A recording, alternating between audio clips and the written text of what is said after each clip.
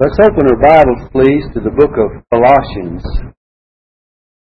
Galatians, Ephesians, Philippians, Colossians, the New Testament, Paul's epistle, or letter to the Colossians.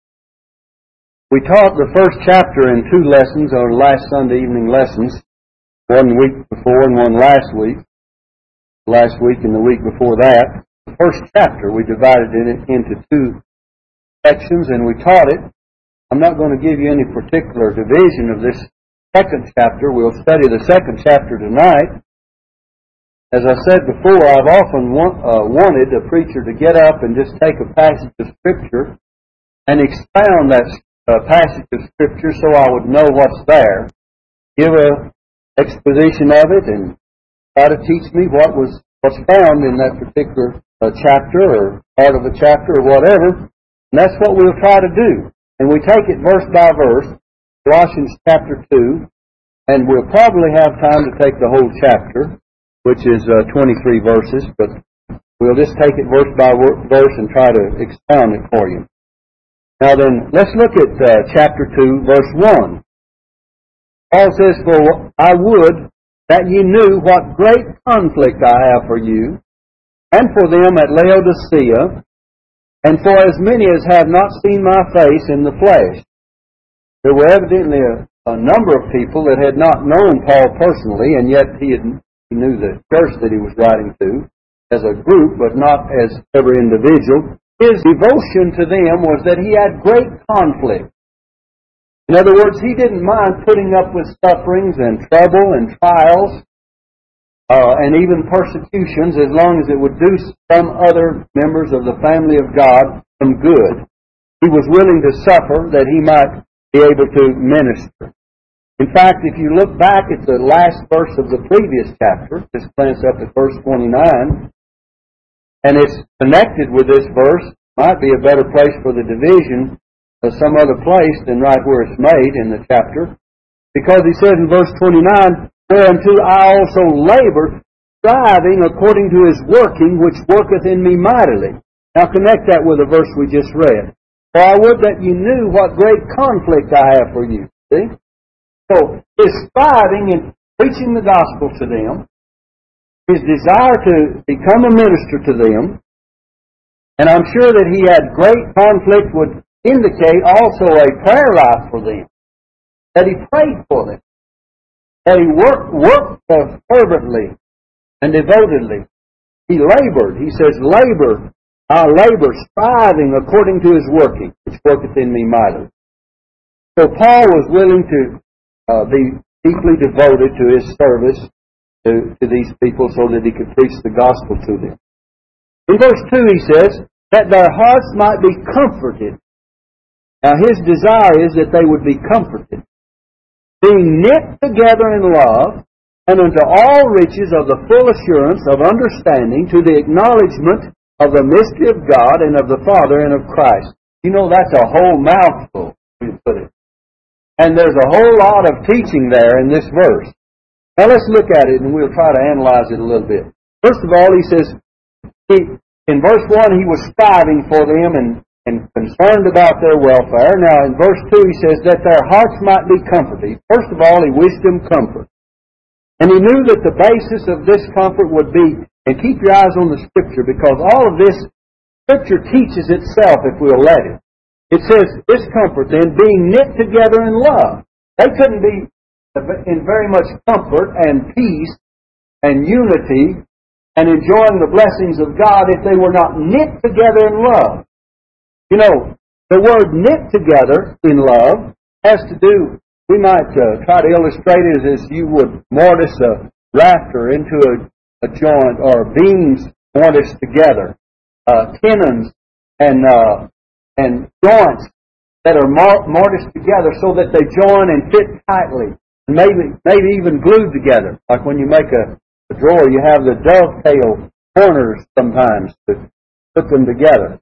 And then you put glue in there, and boy, they're tied back and forth, and they're woven together, one to the other, so that they just really become one piece. And so, these people were knit together in that way. Wouldn't it be great if we were so joined together that we become an intricate part of the other, so that one could not tell one of us from the other because we're so closely knit together in the things of God. And here it's talking about, first of all, in love. Now, not only in love, but follow it down as we progress. And let the Scripture just flow out and develop itself in your mind. So, knit together in love, and unto all riches of the full assurance of understanding. In other words, all the riches of the understanding of God's Word, so that it brings about a full assurance of salvation, understanding the gospel of Christ, understanding spiritual things and eternal things, understanding the Word of God. You know, God must open our understanding that we understand the Scriptures. If you'll remember, Jesus, after the resurrection, He presented Himself to the disciples, and the Bible says, then He opened their understanding, that they might understand the Scriptures. He began at Moses and all the prophets and in the Psalms, and expounded to them the things concerning Himself. And all of that exposition of the things of the prophets, all the Old Testament concerning Himself, yet until He opened their understanding, they could not understand it. Now then, we need spiritual understanding. You know, the Bible says, I believe it's 1 Corinthians 2 verse 14, Paul is speaking to the Corinthians, and he says, the natural man receiveth not the things of the Spirit of God, for they are foolishness unto him. And he says that they're spiritually discerned. The things of God have to be spiritually discerned or understood. And so you need God's Holy Spirit to open your mind to understand spiritual things. All right, now keep your place here where we're studying in case I give you a reference away from it. So it says, in full assurance of understanding, to the acknowledgement of the mystery of God. What is the mystery of God and of the Father and of Christ? What is this mystery that Paul is talking about? It's really the mystery that the Gentiles as well as the Jews, the Gentiles also should be fellow heirs of the gospel. In other words, this mystery, Paul refers to it in Ephesians. You turn back to Ephesians. Let me give it to you in the 3rd chapter of Ephesians. Paul says in verse 3, how that by revelation He made known unto me the mystery. Paul says it was revealed to me, this mystery that he is talking about, of God the Father and of Christ. And what is it all about? That, as I wrote unto you in a few words, whereby when you read you may understand my knowledge in the mystery of Christ, which in other ages was not made known unto the sons of men, it was not revealed in the Old Testament, as it is now revealed unto His holy apostles and prophets by the Spirit. Now here it is stated in verse 6, that the Gentiles should be fellow heirs and of the same body and partakers of His promise in Christ by the gospel.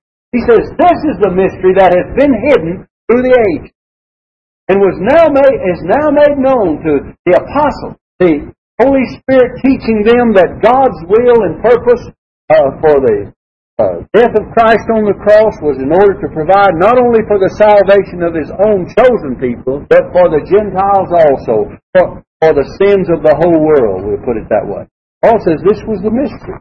Now back in Colossians where we're teaching. So in verse 3 he says, to the acknowledgement of the mystery of God and of the Father and of Christ. Now notice that when you come to the end of verse 2 there, you have Colossians 2 verse 2.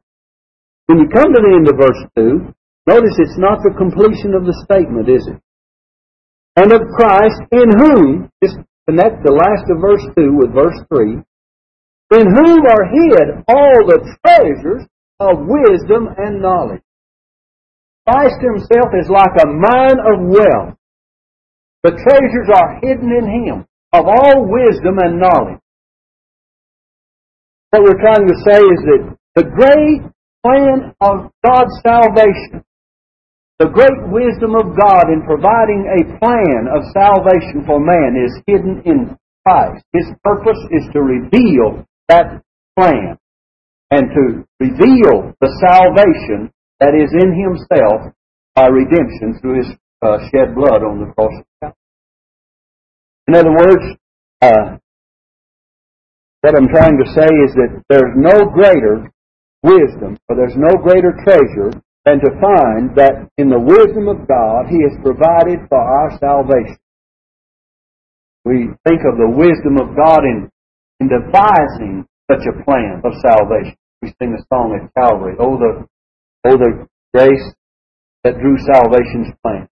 Oh, the love that drew salvation's plan. Oh, the grace brought it down to man. Oh, the mighty gulf that God did span at Calvary. See, in the death of Christ on Calvary, God was fulfilling His purpose and plan. And in His wisdom, He had sent His Son to die on the cross in order that people might be saved by receiving Jesus by faith. Isn't that a wonderful plan? Man has tried to devise certain ideas or plans or philosophies of how other men can reach heaven or be saved. But God has the only plan whereby a soul must be saved. The Bible says, neither is there salvation in any other, for there's none other name under heaven given among men whereby we must be saved. Jesus says, I am the way, the truth, and the life. No man cometh unto the Father but by me. That means it narrows down to Christ as the one and only mediator. His plan of salvation is the only plan of salvation. Some people say, well, preacher, you're very dogmatic. I'm not. God's Word is. God's Word says that Christ is the only way of salvation. God's Word says that it's only by the shed blood of Christ. Without the shedding of blood, there is no remission. That's Hebrews 9, I believe it's verse 22.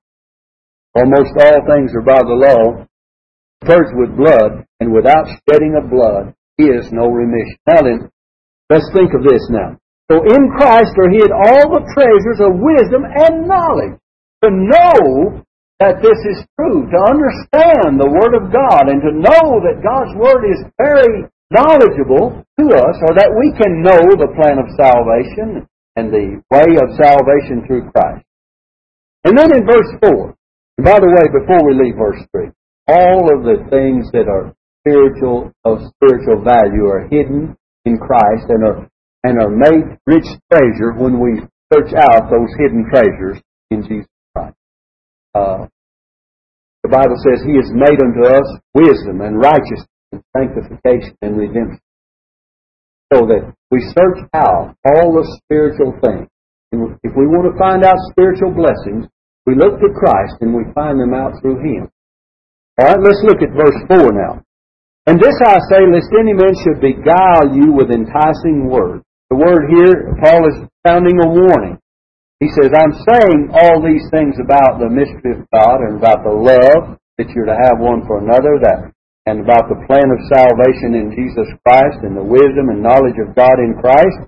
I'm saying this so that when someone would try to beguile you with enticing words or to deceive you by their own arguments, you know, the Jews, well, especially the Greeks of that day, were very argumentative. They would argue about anything.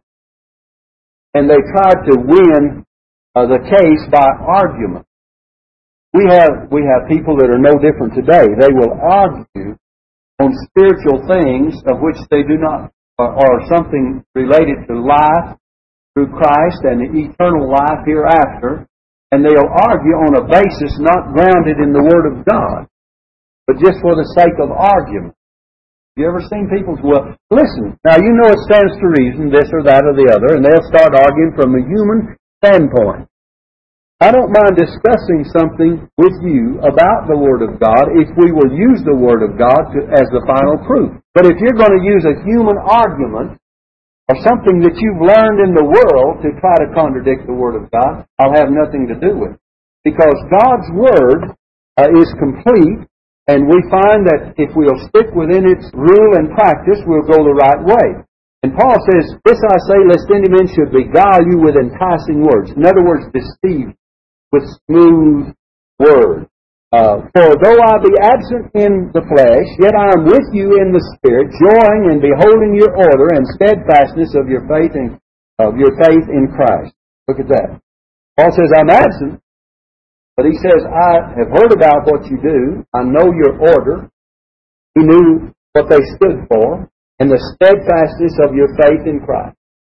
He knew that they were standing fast, that they had their faith in the Lord and they would not be moved. It's good for us to be established in the faith. He'll deal with that. Look at the next verse. As ye have therefore received Christ Jesus the Lord, so walk ye in Him. Paul is establishing some wonderful things here for us as Christians.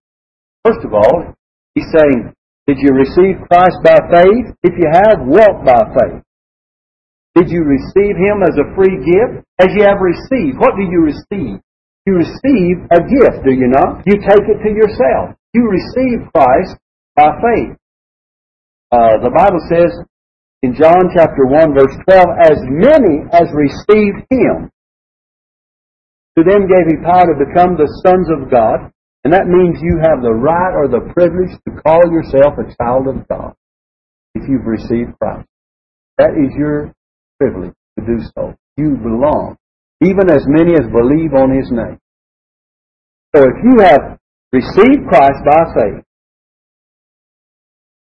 to them gave He power. And the word means the actual power and right and privilege to be called a child of God, even to them that believe on His name. Simply as that. And you receive Him as a free gift. Salvation is a free gift. As ye have received, therefore receive Christ Jesus the Lord. Who have you received? Christ, the anointed, the promised Messiah, the promised one, the anointed one. Jesus is the Savior, the word that means Savior. You've seen the promised one that God sent as Savior, Jesus Christ the Lord. You've received Him as indeed Lord, or God manifest in the flesh. To receive Christ is to receive Him as the Bible teaches Him to be. You not only receive Him by faith, but who is the one that you receive? The one who is the promised one of old, that God has said, I'm going to send the anointed. To the Jews, it would be their promised Messiah, wouldn't it? To you and I, it's the anointed one who had pre-existent deity. Christ did not have His beginning when He was born of Mary and laid in a manger. The Bible says, if you read Micah chapter 5, look at Micah chapter 5 verse 2. In the Old Testament, I could quote it to you, but let me read it for you. Micah 5 verse 2 says, But thou, Bethlehem Ephratah, though thou be little among the thousands of Judah, yet out of thee, now listen, yet out of thee shall He come forth unto me, that is to be ruler in Israel. Now, this babe that was to be born, Micah prophesied of the place of the birth of Christ in Bethlehem, right? Now look, whose goings forth, the one that's laid in that manger, He's been going forth, have been from of old, from everlasting. The pre-existent deity of our Lord and Savior Jesus Christ. And that's why Paul says, as ye have therefore received Christ Jesus the Lord, God manifest in the flesh, the Word became flesh and dwelt among us. And we beheld His glory, the glory as of the only begotten of the Father, full of grace and truth. So, back in Colossians now, chapter 2, verse 6. As ye have therefore received Christ Jesus the Lord, so walk ye in Him. You received Him by faith, so walk ye in Him. Walk by faith. Live by faith. Walk actively. Walk perseveringly. Walk is a matter of habit. You know, our lives are made up of habits. We get in the habit of going into the bathroom of morning, you men, and you shave at a certain time, or you do that before you take a shower, maybe. I don't know how you do it. But anyway, however, you get in the habit of doing certain things. You get in the habit of eating certain times. You get in the habit of putting your shoes on one way and your socks on one way. And people do things by force of habit. Let's get in the habit of walking as Christ would have us walk. And then it'll just be a natural thing in our life to try to live by prayer, to try to live by faith, to walk by faith, to do everything as we should by force of habit, if those habits are right. Now then, if we got the wrong kind of habits, we have to break them. Some people have to break bad habits, and they're hard to break. But if you get set into the right habits of life, you'll do the right thing. And then continue and progressively walk as He would have you to walk. Look at verse 7. Rooted and built up in Him. Look what Paul uses here. Rooted and built up. Why would he talk about being rooted and then talk about being built? He uses two symbols here. You plant a seed, you plant a tree, and you hope it takes deep root, don't you? You want it to be rooted and the roots to spread out into the earth and get a good stance so the wind won't make it go over to one side, so it can withstand the storm, so it will grow, so it will reach down and get the moisture. So it's rooted. Paul tells us that we need to be rooted in the things of God. And also he says, and built up. He's talking about being built on a foundation. So he not only uses a plant, but he uses a building. Built up in Him. Established in the faith. And established in the faith. Or established, if you want to put it that way. In other words, have a good foundation to rest upon. So he uses both. I want you to look at Ephesians chapter 2, if you will. 19 would be better to start there. Ephesians 2:19. We're talking about being built up. It says, now therefore ye are no more strangers and foreigners, but fellow citizens with the saints and of the household of God, and are built. Now here he's talking about being built. And are built upon the foundation of the apostles and prophets, Jesus Christ Himself being the chief cornerstone. Who is the chief cornerstone? Christ. Now look, in whom all the building fitly framed, you have this knit together again. In other words, joined in the right way, as you would a building. Fitly framed together, groweth unto an holy temple in the Lord, in whom ye also are builded together for an habitation of God through the Spirit. That's what the church is all about, isn't it? To be built together, so knit together, and so built up, a habitation or a temple of God in the Lord, so that it's an habitation of God through the Spirit. We want, the Bible tells us that the church is the temple of God. Paul says to the Corinthians, ye are the temple of God. And the Spirit of God dwelleth in you. And then he says, your body individually is the temple of the Holy Spirit. So what are we talking about? As a church collectively here, as we're assembled together, the presence of God is in us, or in our midst as a congregation, but He's also in our midst because He's personally and individually indwelling each one of us. So not only is your body a temple of the Holy Spirit, but the church. Jesus says, where two or three are gathered together in my name, there am I in the midst of them. I dwell in the midst of that church. That was Ephesians chapter 2, verses 19 through 22, in case you need it. All right, now back in Colossians. Always hold your place where we're teaching. And look at this now. In verse 7, it says, and established in the faith as ye have been taught. Now, we have to, if we are going to be rooted and built up, notice how these things are so vitally connected. If you're going to be rooted and built up, you're going to be established in the faith, you must have been taught. See? As you have been taught. You couldn't be rooted and built up unless you had been taught. That's how you're established in the faith. You're taught the doctrines of grace. And so, unless you're taught these, you cannot be established in the faith. You cannot be rooted or grounded and built up. So it's very necessary to be taught the Word of God. And it says, abounding therein with thanksgiving. How thankful are we for such a relationship to Christ and such a foundation as we're to build upon and such a rooting and grounding as we have as a tree that's planted. Let me give you something. Look in Psalm 1. Psalm 1, verses 1 through 3. Verse 3 is the real point, but I want to read the other two. Psalm 1. Blessed is the man that walketh not in the counsel of the ungodly, nor standeth in the way of sinners, nor sitteth in the seat of the scornful. But his delight is in the law of the Lord, and in his law doth he meditate day and night. Now look, here's the verse. And he shall be like a tree planted by the rivers of water. That's rooted, isn't it? That bringeth forth his fruit in his season. His leaf also shall not wither, and whatsoever he doeth shall prosper. Look at that.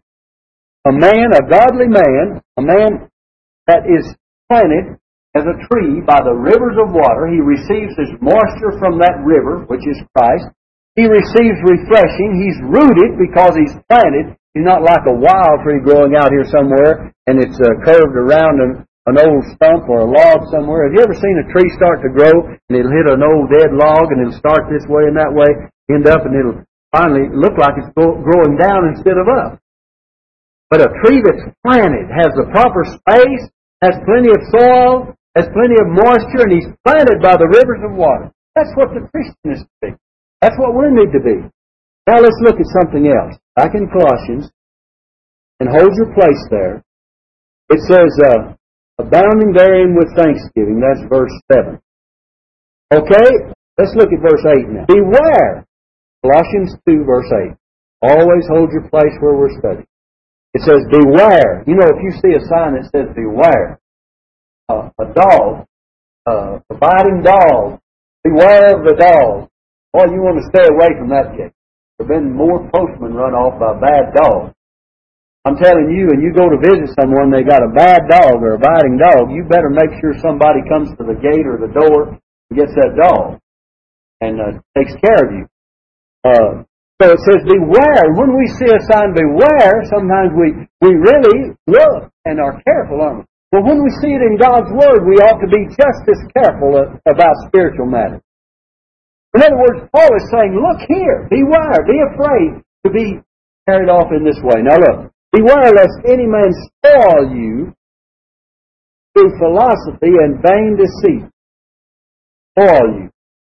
Spoil what you have. We've already stated the things you have. Taking spoil of you. You know what they do when they take the spoil? They come and they win the battle, they conquer you, and then they take everything that you have. Paul says there's some that can do this in a spiritual way. There's some that will come in and rob you of these things that we've been talking about. We've already been talking about some good things that we have in Christ. Rooted and built up, salvation in Christ, knowing the mystery of God is that the Gentiles should be fellow heirs, partakers of the gospel, that we're saved by grace through faith. But he says, beware, someone can come along and try to make spoil of you in these things. And how will they do it?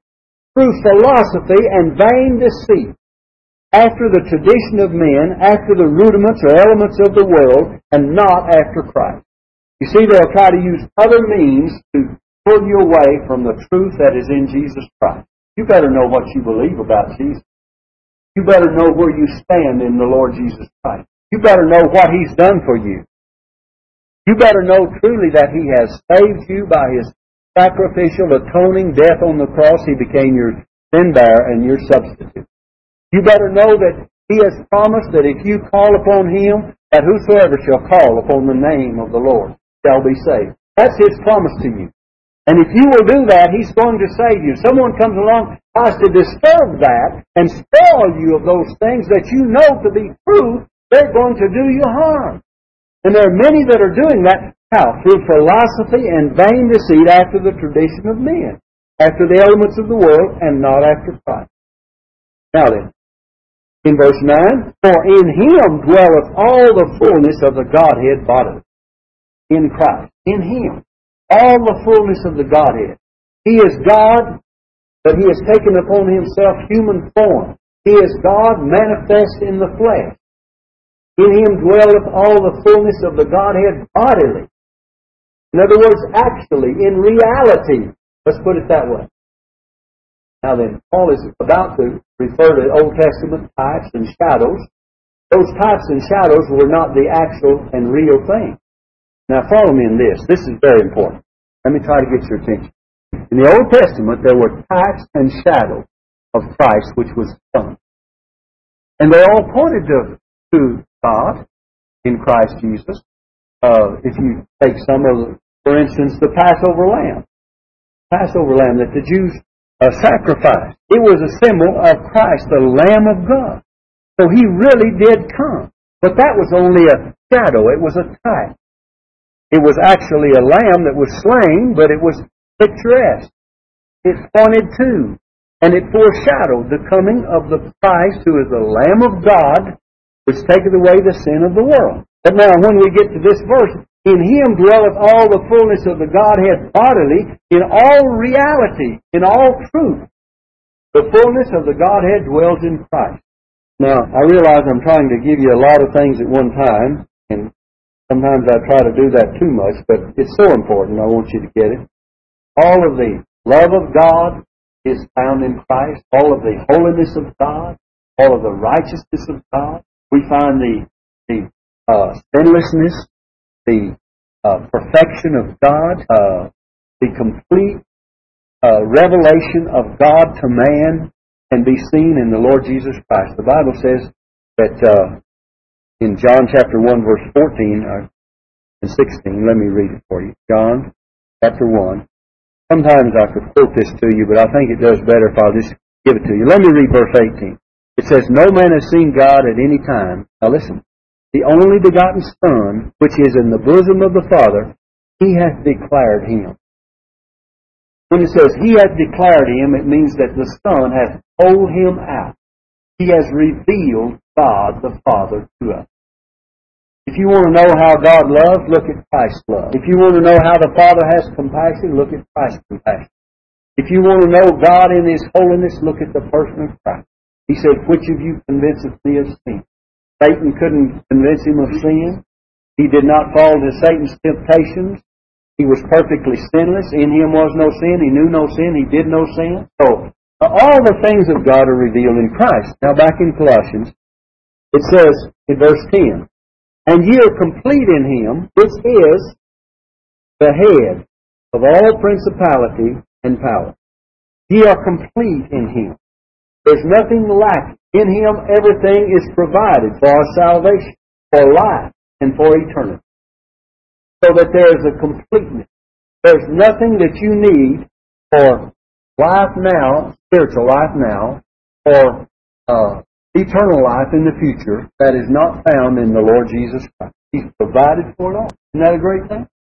You say, "Well, can't I help provide for it?" No, you're complete in Him. He has provided everything that's necessary for our salvation, for our good, and for our glory with Him. Now then, which is the head of all principality and power, in whom also ye are circumcised with a circumcision made without hands, in putting off the body of the sins of the flesh by the circumcision of Christ. What's he talking about? We're not circumcised in the flesh, so to speak, but in the heart, through Christ's death. A separation that is made by Christ putting away the body of our sin. And it's that God has done something for us through Christ in separating us from our past sins. Now look in verse 12. "Buried with Him in baptism, wherein also ye are risen with Him through the faith of the operation of God, who hath raised Him from the dead." So, being buried in the waters of baptism, we immerse people in the water. Baptism by immersion, because it pictures a burial. And just as you're immersed in the water and come up out of the water, so Christ was buried in the grave, in the tomb, and came up out of the tomb. And if He came out of the tomb in resurrection, when we come up out of the water as a Christian, we're then to walk in a new life, in a Christ life, as a Christian. And that's identification with Him who was buried. And so we, in ordinance, are buried with Him in baptism, but it really takes place inside of us. Look at verse 12. "Through the faith of the operation of God who raised Him from the dead." In other words, just as God raised Christ from the dead, so has He raised up us into a spiritual life, and that baptism is a symbol and a picture of what He's already done in our heart. You follow that? In other words, if you're spiritually resurrected, if you've been saved, you're already spiritually resurrected with Christ. And that baptism pictures what has taken place. And so you're raised you're risen with Him through the faith of the operation of God. See that in verse 12? "And you being dead in your sins and the uncircumcision of your flesh, hath He quickened," or made alive, hath He quickened together with Him, having forgiven you. Now here's the blessings of such a relationship. He's forgiven you of all trespasses. He's blotted out the handwriting of ordinances that was against us, which was contrary to us, and took it out of the way, nailing it to His cross. That is the law in the sense of all of its ordinances that were under the old economy. And He says He's done away with those and nailed them to His cross, and now you're saved by grace through faith, and you walk with Christ in a new life. "And having spoiled principalities and powers, He made a show of them openly, triumphing over them in it." In other words, in Christ's death, He became victor over all that would be against us having salvation through His substitutionary work and sacrifice. Isn't that a wonderful thing? All of this is done through Christ's death. Let no man therefore judge you in meat or in drink or in respect to an holy day or of the new moon or of the Sabbath day, which are a shadow. He says these things were a shadow of the things to come, but the body is of Christ. These were shadows, but the body is Christ. Focus upon Jesus. Let no man beguile you of your reward in a voluntary humility and worshiping of angels, intruding into those things which he had not seen, vainly puffed up by his fleshly mind. In other words, try to get you to humiliate yourself or to put yourself in a place of voluntary humility. To try to make yourself, what should I say? Self-affliction. In other words, you might say, here's a fellow that wants me to afflict my soul and to afflict myself or to just pray constantly without any break and any time to eat. Certain fastings they would put on you for so many days. And you must do this. You're going to be holy. And he says, let no man beguile you of your reward in causing you to do these things. To cause you to have a sense of superior piety by doing such a thing. And worshiping of angels, intruding into those things which he had not seen. Vainly puffed up by his fleshly mind. In other words, just because he thought that this would make you more holy, he starts laying upon you all of these requirements. You must do this and you must do that if you're going to be holy. If you're going to be holy, follow God's Word.